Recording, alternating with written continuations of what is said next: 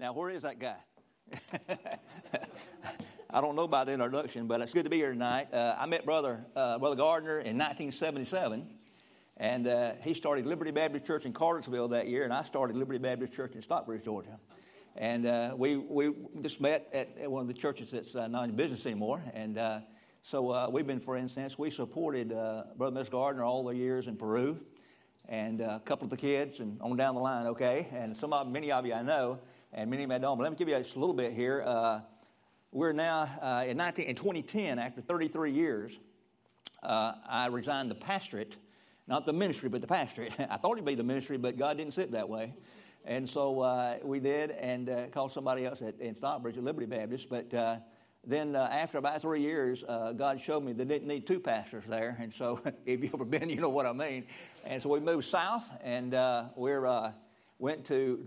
drive 35 minutes every one way every service to Lighthouse Baptist Church in Jackson, Georgia. And my pastor, Chad Gordon. And one of my hardest things I've had to do is to realize I'm not number one anymore. I now have a pastor, okay? And but we get along very well. And he would be here tonight, except they're having a big 3-night thing.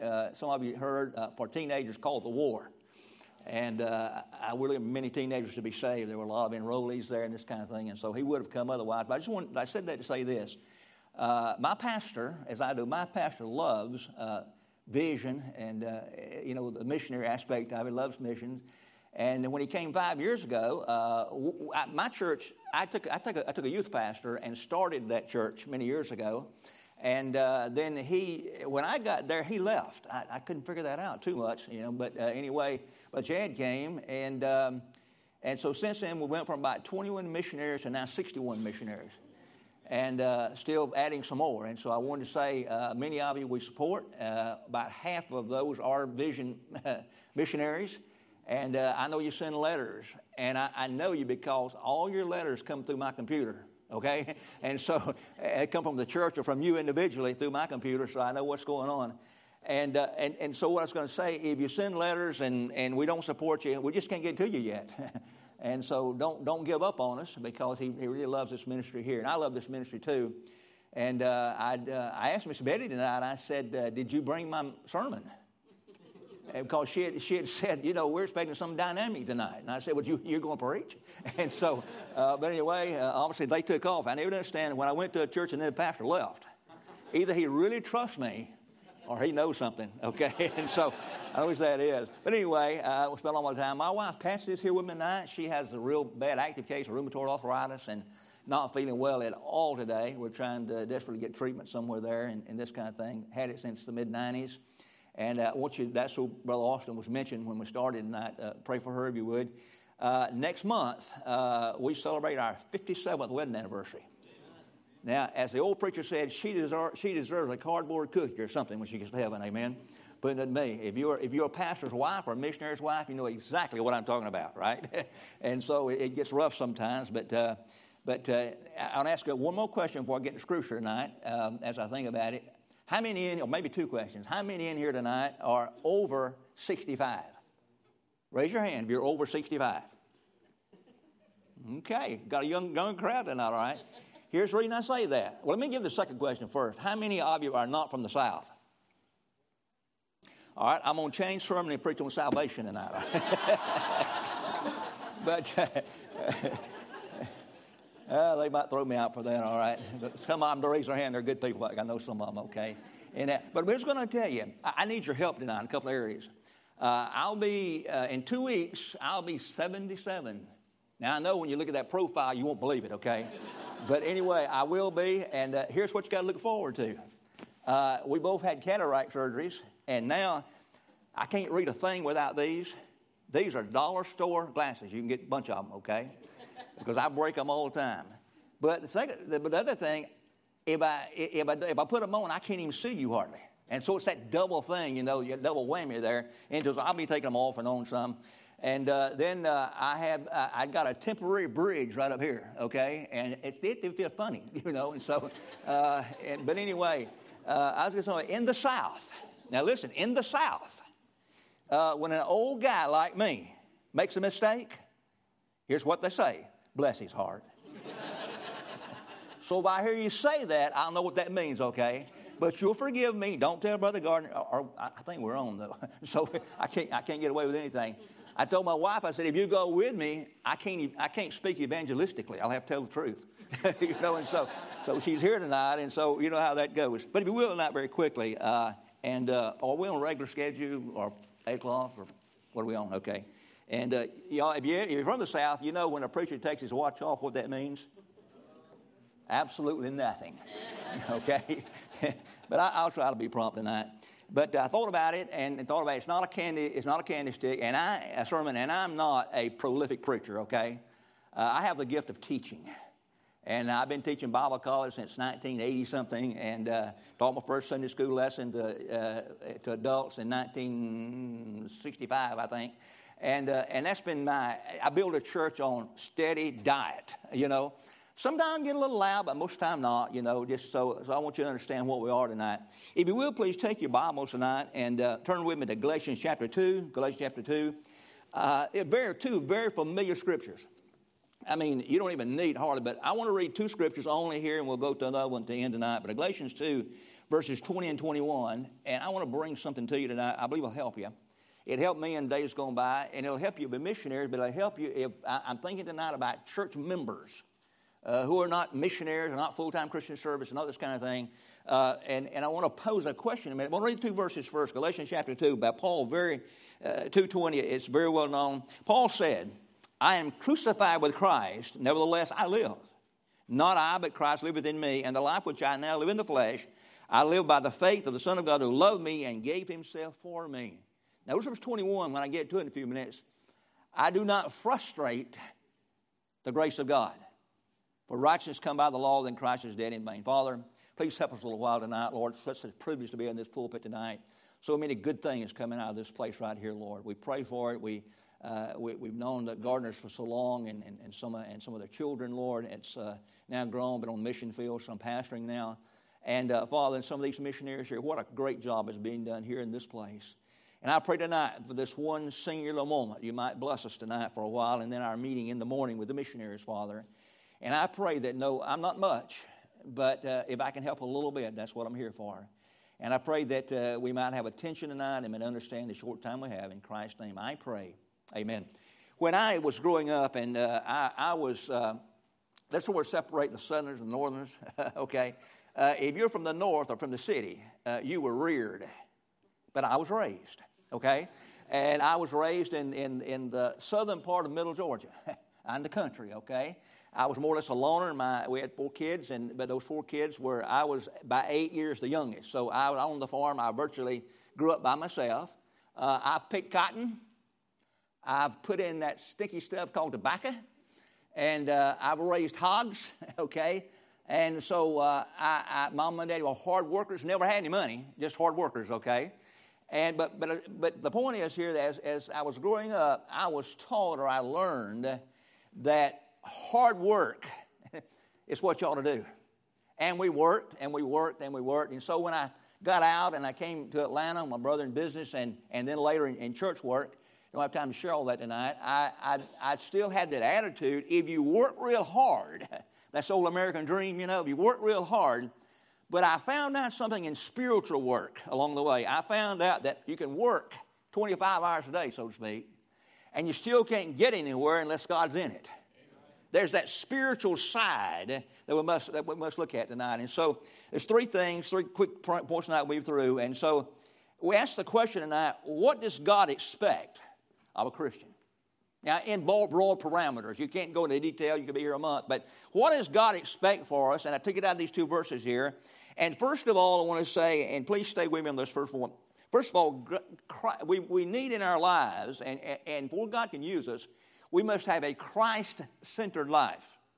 You're familiar with that term, I'm sure, but let it sink a little bit. We need a Christ-centered life.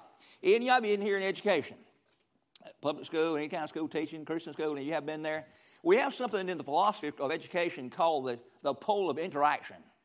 And what that means is any subject we teach, whether it be science or math or whatever, that we hold on the Bible over here with this hand, and we teach it out here with the Bible with our hand on that pole of interaction. In other words, everything we teach has a spiritual perspective to it. Okay? That's sort of like we're talking about for our lives in this point here, a Christ-centered education. Everything in our life, we need to hold on to Christ over here on this side, And you understand that. And so just quickly, I don't have time to do much tonight, but just quickly here tonight.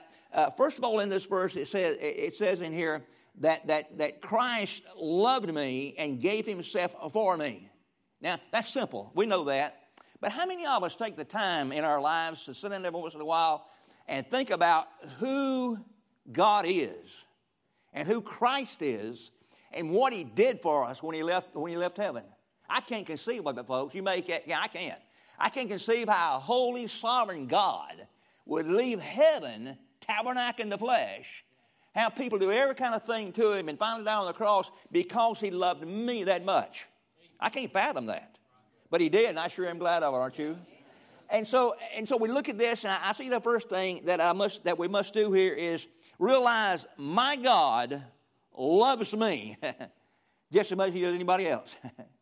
God loves me supremely that he would do those things for me, and he gave himself for me. Now, I'm not going to linger there because of time, but you think of the implications there. And so I put a little thing out there, my God. I'm glad Jesus is my Savior. I'm glad Jesus is not just a Savior of the world, and he is for missionaries, I understand that, but he's personal, he's my God. But also see then only that part in a Christ-centered life, but he talks about here faith in this verse. He talks about in crucified with Christ, new life I live, and yet not by Christ liveth in me, and what life which I live in the flesh, I live by the faith of the Son of God.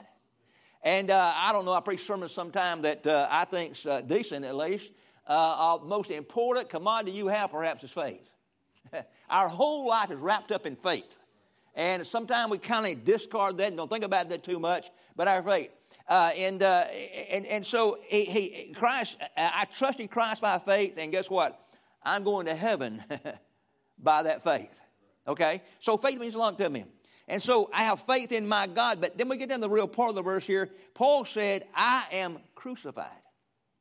Now, stick with me a minute, because Romans 6:6 says that the old man's been crucified, and so we don't serve sin because of that. And there's a little note I have in my notes, put on the mind of Christ.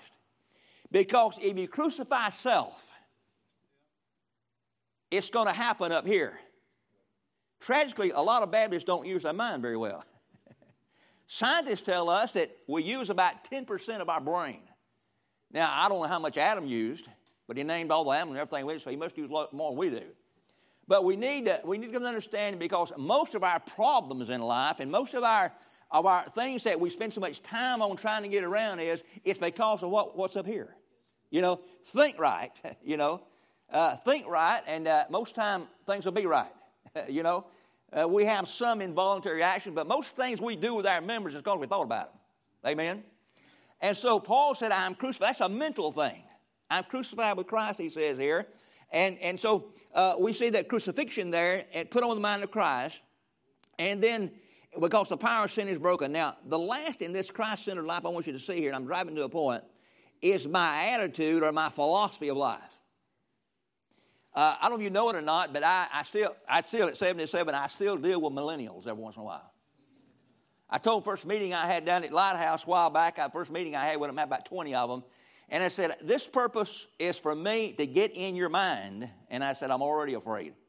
Millennials don't think like a 70-year-old guy does, okay? It's a little different, but they're the hope of the future. I don't know how many of you are millennials, because millennials, we're not another generation, not what they're called.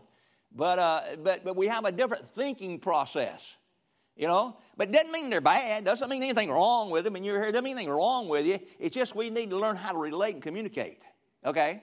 But what I was getting at, I deal with some of those, and I have a granddaughter graduating from secular college right about now, next week or so, and she has been deluged over 4 years with philosophy courses.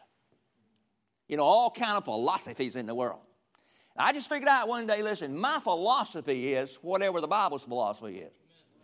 I don't have to think about whether they're Democrats or Republicans or Libertarians or whatever they are in social issues, because I'm just whoever the Bible is. Okay? Now, what I'm driving at here is all these things I'm talking about here or makes us in here. And you remember what I said growing up, that the fact of the matter, I thought work would get you there. It won't get you there, see, is what I said, without the other spiritual factor in there. And so I first of all, we try to do things and work for God sometime out there for results. I'm results-oriented. I admit it, okay? And in my early days of preaching, I had this bold thing I said in the pulpit. I said, don't call in, crawl in. Well, a few years ago, I broke my femur, leg bone, and I was out of the pulpit. This is after I was holding it down at Lighthouse, okay? And so I'd said that down there, is what I used to say, and I missed two Sundays. And this guy, some of you remember, it's been in our conferences. He's the big round guy that named Frank that spends the money on people. Ever might have taken you out before, okay, if you were down there. And he said, well, preacher, he's a friend of mine, by the way. He said, now, preacher, remember what you said? He said, you've been out 2 Sundays. Why didn't you crawl in? So I said, one for you, all right? but what I'm saying say this is because I finally realized the inward man has to be right or we're going to much for God. Are you with me? We try to do things sometime, but the inward man's not what it ought to be. We've not put on the mind of Christ. We're not doing what we're not praying. We're not studying our Bible. We're not this kind of thing. And preachers, by the way, missionaries are my heroes. I want you to know that, okay? When I was growing up, I had baseball heroes. But missionaries are my heroes. Have been for years, our heroes. And so even preachers, missionary preachers, can sometimes get stale what they're trying to accomplish because they neglect the inner man. Now, once we got that nailed down, there's a word I want you to remember there, availability. Availability. We must be available because someone said the best ability is availability, and that still carries weight, okay? But very quickly, the second thing out of that same verse is not only a Christ-centered life to make us available, but the second is a Holy Spirit-led life, okay, for direction. John 16 and 7 and on up talks about the Holy Spirit telling the disciples, he reproved the word, but in 16 and 13, the Bible says he will guide you. Now listen, a guide must have followers, okay? And what we find out is, of course, repentance means a change of mind, but when we're saved and we'll do something for God, which all ought to want to do, then we must follow where the Holy Spirit leads us. Now watch me. If he's going over there, we must follow him. We're not to take one step here and go off over here for a while. And then go back and follow him and go off here a little while. You'll never get anything done that way. Okay? You got to have a life that is Christ-centered, but is Holy Spirit-led. He says, in verse 14 of John 16, he will glorify me, Jesus said. So our lives are to glorify the Lord Jesus Christ. Now, here's the point about it, though. When I'm right to follow the Holy Spirit and I follow him, I think about this one, energized. Now, at 77, my get up and go has largely got up and gone. Okay? That's an old saying. You young people realize that one of these days, okay? I like that little Energizer bunny, you know, that just keeps on going, you know. But I can't find any batteries to put in. And so I can't do that. But the fact of the matter is that we're energized. The Holy Spirit energizes us. Are you with me? And Matthew 28:18, around here, you're familiar with all power, Jesus said, is given in me in heaven and earth. And the Holy Spirit is the action agent person of the Godhead. Okay? He makes things happen.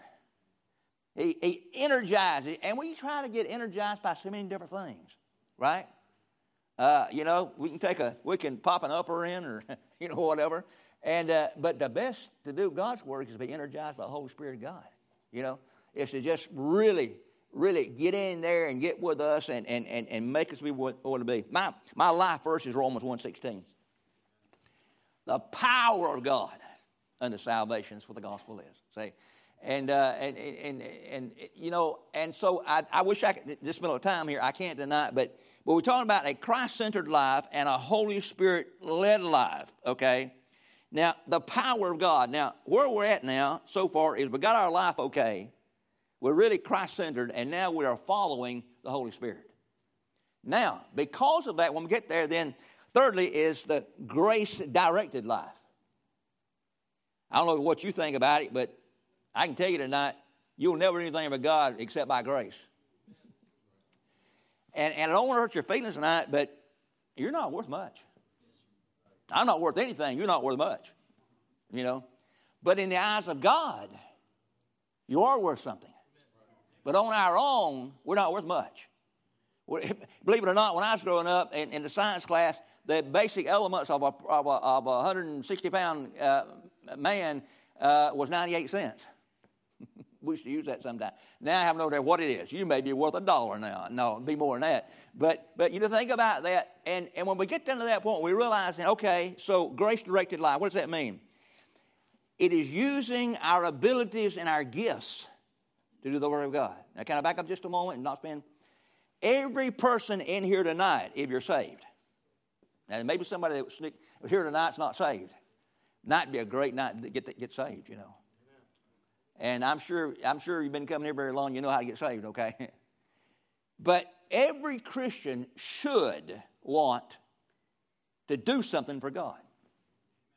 That ought to be something inside of us that every honest Christian that has the Holy Spirit in him should want to do something for God because He's done so much for me. Okay? And realize that then, and there's two areas there. We are all born with some kind of basic abilities. You know, your DNA and your RNA and all that stuff.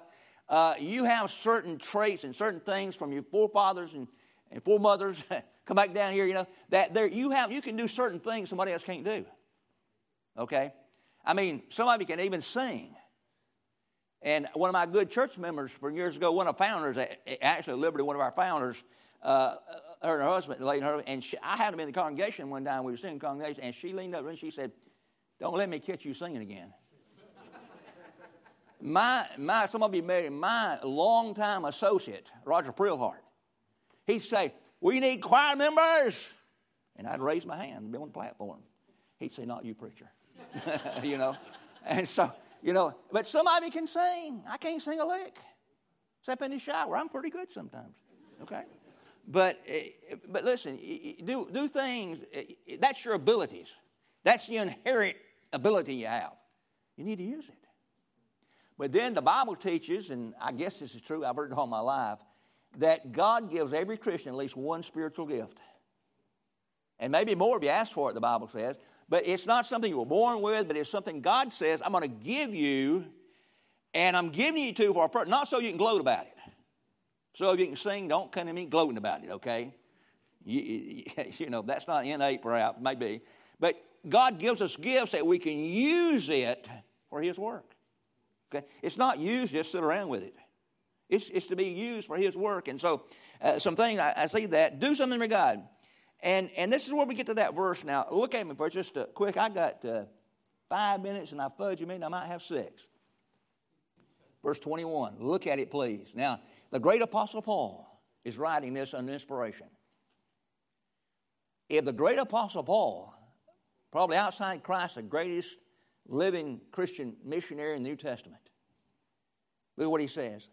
When he came to his senses and all this, when he writes, I do not frustrate the grace of God. Think about that a moment. We all know verse 20, but we don't much study on verse 21. I do not frustrate, Paul said, the grace of God. Now, I'm going to tell you, a lot of times I have. For about 5 years, I didn't know this, but looking back, for about 5 years, God was calling me in the ministry. About 5 years or so. I was doing the work. I was a bus captain. I was a deacon. I was doing everything. I'd work sometime at 4 o'clock on Saturday and get off and run my bus route. Whatever. I was busy in the work. And so I said, Lord, you know what? I got one boy. I said, I'll raise him to where he can be the preacher. He didn't even listen to me. No, it's not him I want you. Well, I come out of the country. I wanted a new house and a new car and all those kind of things, okay? But that desire left me because I became an independent Baptist preacher. You know, but the frustration here, many of us frustrate the grace of God. The grace of God wants to take your ability and take your spiritual gifts He gives you, and the grace of God wants to do something with it. Okay? And a lot of times we frustrate that because we say, no, well, this and that and the other, you know, and Grandma and Grandpa don't want us to take the kids off to a foreign country somewhere, and I've been through all that, okay? And this kind of thing, and I'm not minimizing because I am now Grandpa, you know. And but what I'm saying is, I hope you get the idea. I'm going to Romans in a minute and just mention, and we'll be through, okay? But those three things out of those two verses, if we're going to do anything from God and God expects us, first of all, have a Christ-centered life. And we went through that, okay? A Christ-centered. We hold on. With everything we do, we hold on to that pole of interaction, which is Christ. Okay? Number two, we must have a Holy Spirit-led life. He's our guide. He's our teacher. We must follow Him, not somebody else. We got too many independent Baptist gurus. Now, I say this in jest, Brother Gardner, step back in. Some of our gurus of days gone by, I think God's kind of moved some of them off the scene. Because the local church, God has given responsibility. I don't have to pick up the phone on Monday morning and say, well, you know, what do you think I did? Am I okay? Because some guru didn't call me to preach. Say, are you with me? Now, I'm not saying you pastors there. I mean, I'm not saying any of that at all. I'm simply saying here that we're to use what? We don't frustrate the grace of God. We do what God wants to do because God is going to give us grace. Now, if you will quickly, because time is out, if you will turn with me to the book of Romans. And you guys, I'm sure you may already have this. I don't know if it's mine or not. I make new sermons. I steal some new sermons. I mean, you know, wherever I can get them from, okay, that I think they'd be good. But they're going to say the same thing when I preach in chapter 12. You're familiar with the verses, okay? But I beseech you, therefore, brethren, by the mercies of God, you present your bodies a living sacrifice, holy, acceptable unto God, which is a reasonable service. Be not conformed to this world, but you transformed by the renewing of your mind, that you may prove what is that good and acceptable and perfect will of God. Now, in actuality, it says the same thing, but this is a great sermon to preach. Even I do say so. In Romans, in those 2-3 verses, you have the motivation for serving God by the mercies of God. That's the same thing as we said in the beginning here, what all God's done for us and what God can do. The motivation is there, and the transformation here, that I back up a little bit, turn around.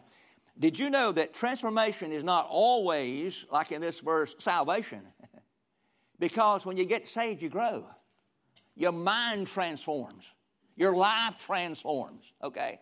And so we're at a point. And then the third is the one I want is presentation. Present yourself.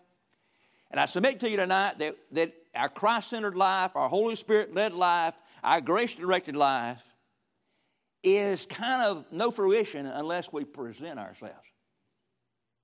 We come before the Lord and say, Lord, in Isaiah said it years ago, Lord, here am I. You may not say send me. You may say use me. You may say whatever it is. But Lord, I'm ready now, and you present yourself to the Lord. At Christmas time, I preach sometime that what can you give God? You don't need anything. Don't need a new car. Don't need a new house.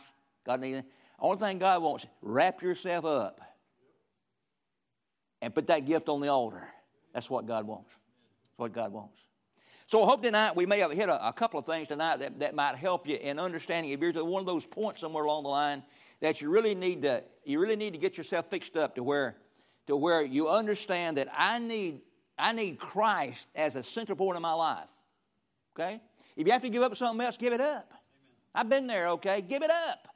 You'll be happier when you give it up. Christ-centered life. And then follow the Holy Spirit in your life because He's going to take you where God wants you to go. Okay? And the third thing is grace is going to provide a way for you to use your gifts and your abilities that you have. Okay? But until we get those in order, it would just trifle results only without the inward man being like it ought to be. We're going to fall flat on our face sometimes.